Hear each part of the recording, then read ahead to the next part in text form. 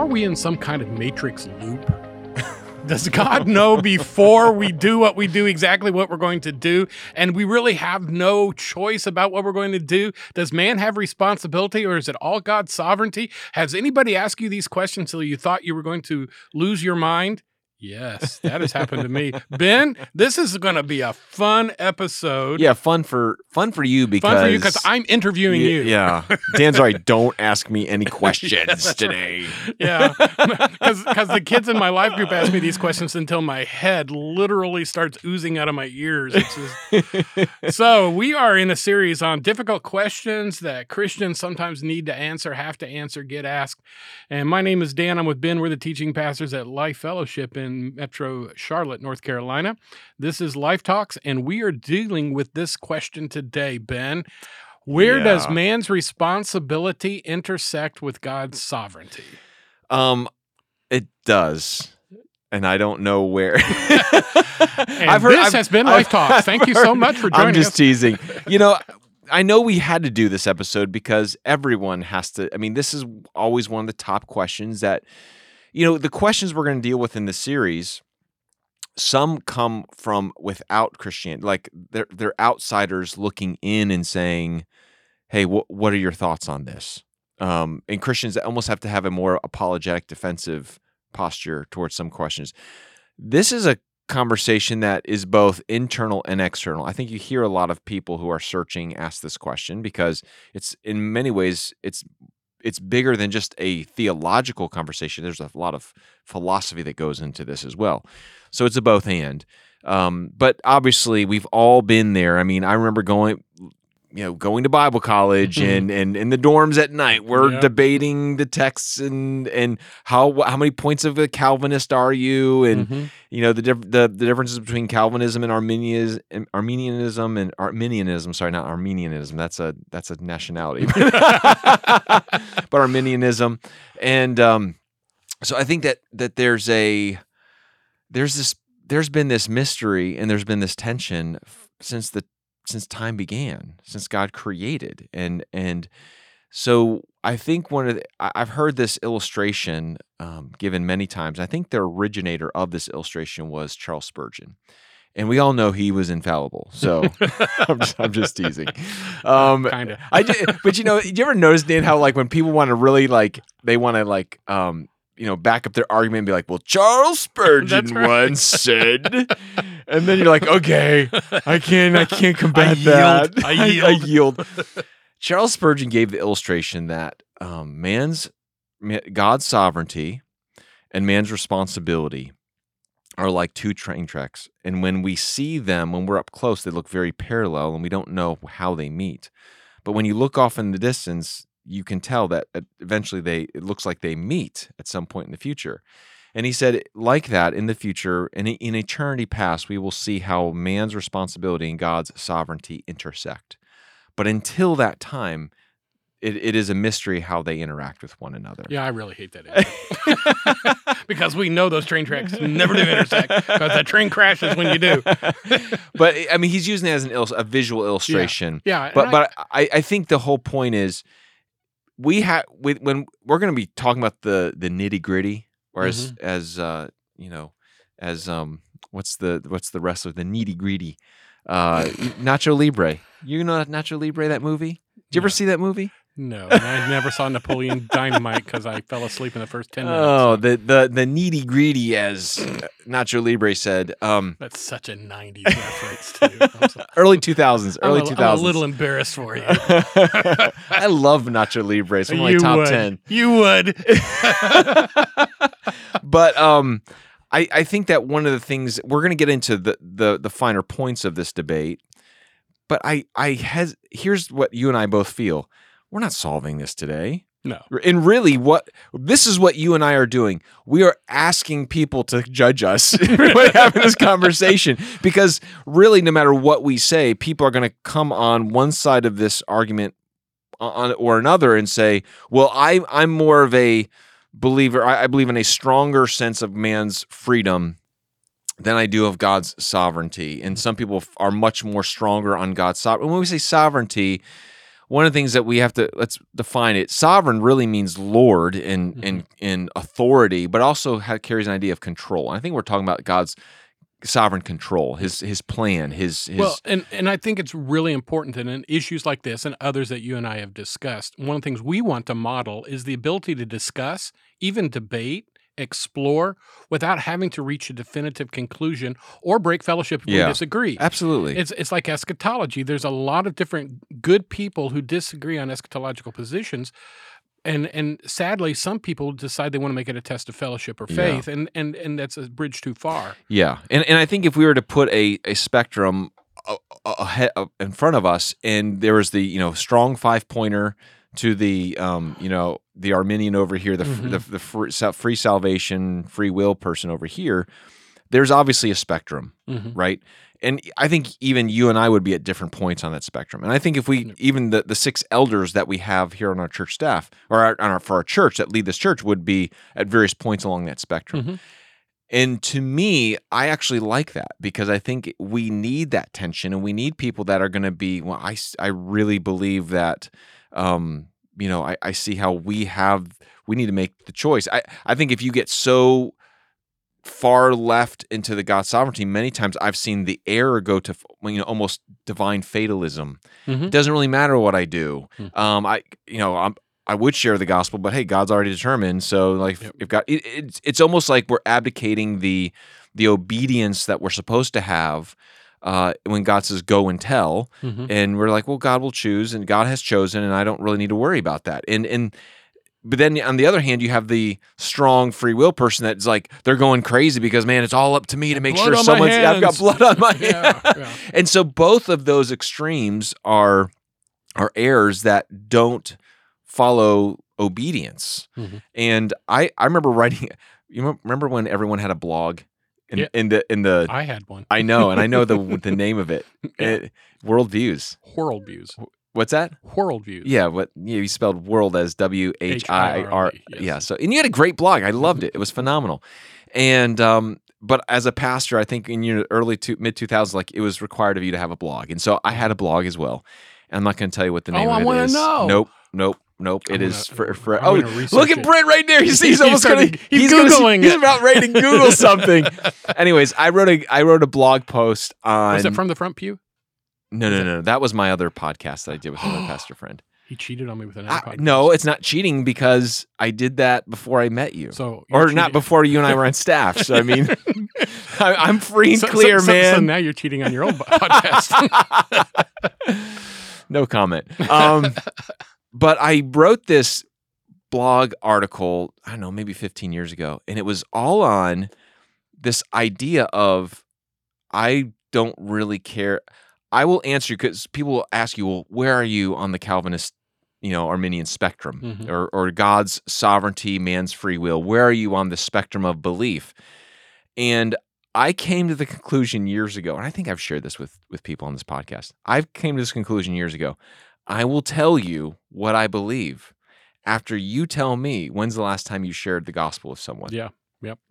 And the only reason I say that is because I don't really care what you believe about this if it does not equate to you obeying Jesus. So I'm much more concerned about we've talked about orthodoxy, orthopraxy. Both of them are important. I think many times we get into the realm of it's all, you get the orthopraxy, the right living, or the orthodoxy, the right thinking, or the right believing. And they're both are required. But my whole point was, I don't believe. I've always been amazed at people that I look at their theology and I see how God uses them in great ways. And they have a lot of theology. I would be like, I don't agree with that at all. But yet I see God's hand upon their life and upon their ministry. In many ways, I'm just like, I'm amazed by that. And what I believe from what I see and what I've, I believe that God is much more concerned about obedience than us thinking the right things. And like, I've got all the right theology in my head. I think what God mostly cares about, I think what God wants is, I just want people to obey. I want people to love me. I want people to trust in me. And yeah, He's willing to put up with our less than ideal theology at times, because He knows that there will be people that will obey Him. And so I think what God really wants is He wants His glory. I think what God wants, and He wants is, and if there's going to be an Arminian that's going to be, giving Him more glory, He will bless that person's life and ministry. If there's going to be a Calvinist that's going to give Him glory, I mean, even if you think about the Great Awakening of the history of this nation, you have one of the greatest voices and theologians of the Arminian side, John Wesley, and you have one of the great Calvinistic theologians in George Whitefield and Jonathan Edwards, and you see how God used both of them in many ways to do great works of the Spirit. God was not like, well, I'm more of Arminian, so I'm going to help John Wesley. No, God is God, and our understanding of these things, both of these, the spectrum of belief on these things, is always going to be limited. So we have to, first of all, admit that we will never have the perspective that we need to have on this issue until we're entering into eternity. There's just going to be some mystery at some level to this. And the people that are so sure of themselves, and again, I have beliefs in this, I have convictions on this, but I've also softened in my convictions over the years to say, yeah, where I believe is where I get to because what I've studied and read Scripture. I also know there's people that have read and studied Scripture that come in different places, and this is a secondary issue for me. I'm not going to make this such a big deal that I cannot fellowship with another believer because I can lock arms with you and we can reach the lost together. And so, boy, that's a big introduction for me to say, just everyone chill out for... Yeah. And this is at the point where, some of my cigar chomping Calvinist friends are like calling me an infidel because I won't nail it down. But let's try to determine definitions initially. Okay. So what are the two basic positions around the sovereignty responsibility questions? Yeah. Well, I think when you're looking at God's sovereignty, there's a couple things that the Bible makes very clear, abundantly clear, that God's sovereignty and His order and His control is effective. It will happen, and the second thing is it's universal. There's nothing outside of His control. There's nothing outside of His will or His plan, and what God desires and what God wants will happen.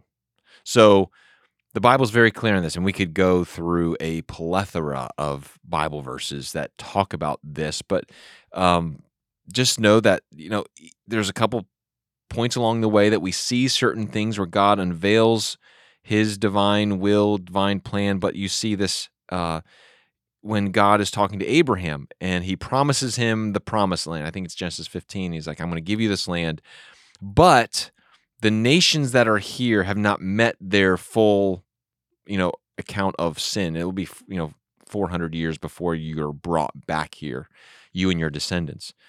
Well, what is God doing in that moment? He's allowing Abraham, He's pulling the curtain back and saying, I have this plan, the sovereign plan that is going to happen. And I have a plan you're going to have to wait, and your descendants are actually going to be slaves in another country. And then eventually I'm going to bring them up. And you're like, whoa, like, how do we wrap our minds around the intricacies of all of the individual choices and the corporate choices and the millions of choices that humans make that lead up to God saying, this is what's happening. Yeah. And when He says that, was that His, this is where it just gets so deep, but was that His sovereign authority saying they will be slaves because I'm making them slaves? Yeah. Or is that His omniscience, knowing that they'll be slaves because they choose. And I think, to me, when I think about you're talking about a divine foreknowledge issue and His will. So how does I think there's some groups that when they think about God's sovereignty, they really filter, or the lens they view God's sovereignty is through this lens of foreknowledge, that God foresees everything. Therefore, He is sovereign, and therefore that's what His will chooses. Or no, God's will chooses certain things, and therefore His foreknowledge is based upon His will.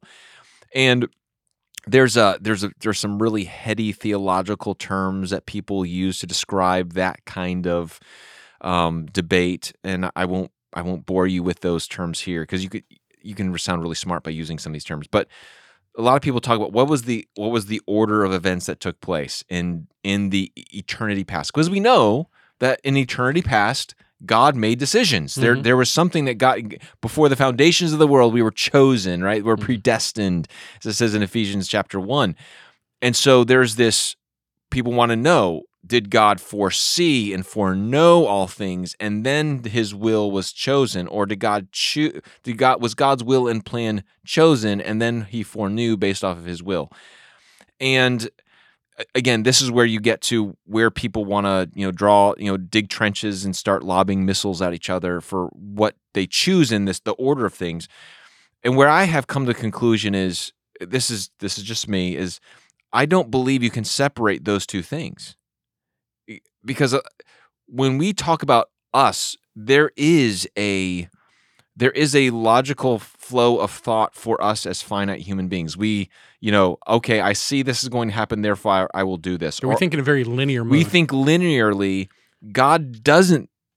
We're trying to attribute the way man's mind works to the way God's mind works, right? And you get into some trouble when you try to do that. So to me, the way I look at it is, the foreknowledge and the will of God is so intertwined. I don't think we have the ability to say what happens first, because they work in conjunction with one another, and how they work in conjunction with one another, we don't know, because we're not God. And I know the philosophers out there and the theologians all want to, really fine tune that, and it makes people feel really good when they say, I know exactly how this whole thing happened. Well, we really don't. And if you want to think that you do, great. You can dig your trench and say, I'm believing this, but you got to hold on that very loosely, because this is where we get to the headier parts of our theology. But what I would just say is, there is a working together of God's foreknowledge and working together of his divine purposes and will and plan that we won't really know until on the other side of eternity. So, do I believe it was like God foresaw all things that would happen and then he chose? I don't believe that. But could I say that God chose everything to happen and then he foresaw? Well, you can't. I just think that God's foreknowledge and his choosing of things are working together. And how will you split those things apart? I don't look at that as a linear conversation. So that's how I would answer that question. Does that make sense? Yeah, I'd like to graph that. No, and I think this is where we really do have to understand and appreciate the limitations with which we have been created. Mm-hmm. And even a physicist is going to tell you that that the amount of knowledge they've been able to uncover so far in terms of the physics of the universe is just a tiny fraction. And this is true theologically, which is the greatest of all the sciences, is theology. And so about the time we think we've made a breakthrough on this, we're going to find out how little we know. And I think that's important, because that helps us to gain a glimpse of the greatness of God, and in that we glorify God. And there is this limitation that we have, which doesn't mean we shouldn't explore it, shouldn't discuss it, right? Shouldn't think about it. Absolutely. But also the reflection. It's like looking at great art. Yeah. When you're reflecting on great art, you're thinking of wow, this is the greatness of God. He calls you to peel layer after layer after layer and layer and still see wonder. Right. And that's true when we're thinking about theological constructs such as this. But in my own view of coming to, and I'm a middle knowledge guy and not a modalist. Well, but, how dare you? Yeah. But for me, the ability to think of a God who can see all the possibilities, know the probabilities, and control all the end products, just absolutely embraces omniscience and omnipresence and omnipotence and all of those different things without me having to come down to this one particular thing. It's kind of like a multiverse theory. Yeah. And that's and so one of the things, a great biblical example of what you just talked about, and this is, again, we'll look at some specific Bible passages that really require us to do some good exegesis and think through them. But a great example is, I believe it's what David was running from Saul, and he goes to defeat the Philistines in this one town because he doesn't like the Philistines, and he's an Israelite, and he defeats the Philistines and he rescues this city, and then Saul hears David's in this city, and he says, Saul's coming to get him, and David consults God and says, is basically Saul coming, and he's like, yeah, Saul's coming, and he's like, if I'm here and Saul comes here, will these people of the city, will they hand me over? And they said, they'll hand you over. So what does David do? He leaves. Right there, you have something where God knows the possibility and the potential of things that may happen, even though it never happened. And there's many times in Scripture, not many times, but there are times in Scripture where God says, this is going to happen if you don't do this. So God does have this knowledge of the possibility of things and how that works within his divine will and purpose and plan. Man, that's really hard to understand. But we do know the Bible's very clear. A couple Psalms here, Psalm 115:3, our God is in the heavens, he does all that he pleases. Psalm 135:6, whatever the Lord pleases, he does in heaven and on earth and in the seas and in the deeps. Like, God's going to do what he's going to do. We have these words like sovereignty, election, predestination, plan, order, will, that we cannot. I mean, another great example of this tension, and maybe I'm getting ahead of myself. We're done. Man, we just ran out of time, Dan. Dun, dun, dun. I'm sure there are excuses. I think if I could, let's just sum up this episode by saying the Bible makes clear about God's sovereignty, okay? We know that what God wants, he gets, and how that all works out in our own world, we'll talk about a little bit later about man's responsibility. What does the Word of God say about that? And we'll talk about a couple passages of Scripture that kind of reveal that tension. And what do we do with that tension when the Bible reveals that? So, well, that 20 minutes flew by. There is no way that, you could do this for 20 hours, 20 days, and you're never going to get to it. I think one of the things I just want to review as we close out is this. You have whet our appetite for the topic without putting anybody in a box and closing the lid on the box. When we're discussing things like this, if you're operating from a closed box, you're never going to hear, understand, grow, increase your knowledge. You may be more convinced later on of your position, but you need to listen to what other people think and answer the tough questions. Yeah. And this is, again, one of the wonders of God. When you think about this, we serve a great God who is far beyond our capacity to define him or confine him in any way. He will not have that done. And so we'll continue this conversation in other forms as we tackle other questions. But we hope you'll continue searching the Word, but don't search the Word to the exclusion of never applying the Word. And that's where Ben was at when he asks the question, when was the last time you shared your faith, your walk with someone else? Share the gospel all the time in all places to all people. As always, thanks so much for joining us at Life Talks. We appreciate your feedback. We get it all the time. Always feel free to drop us a note or to send us a message. And please share us on social media if you would. And as always, thanks for joining us here at Life Talks. You've been listening to Life Talks. Be sure to hit the subscribe button so you never miss a new episode. Share this podcast on Facebook, Instagram, and Twitter to let your friends and family know about Life Talks. We'd love to hear from you as well, so leave a comment and let us know your thoughts on this episode or any other topics we've discussed. Life Talks is a ministry of Life Fellowship in Cornelius, North Carolina. For more information on Life Talks or Life Fellowship, visit lifecharlotte.com or you can find us on Facebook at Life Fellowship Charlotte.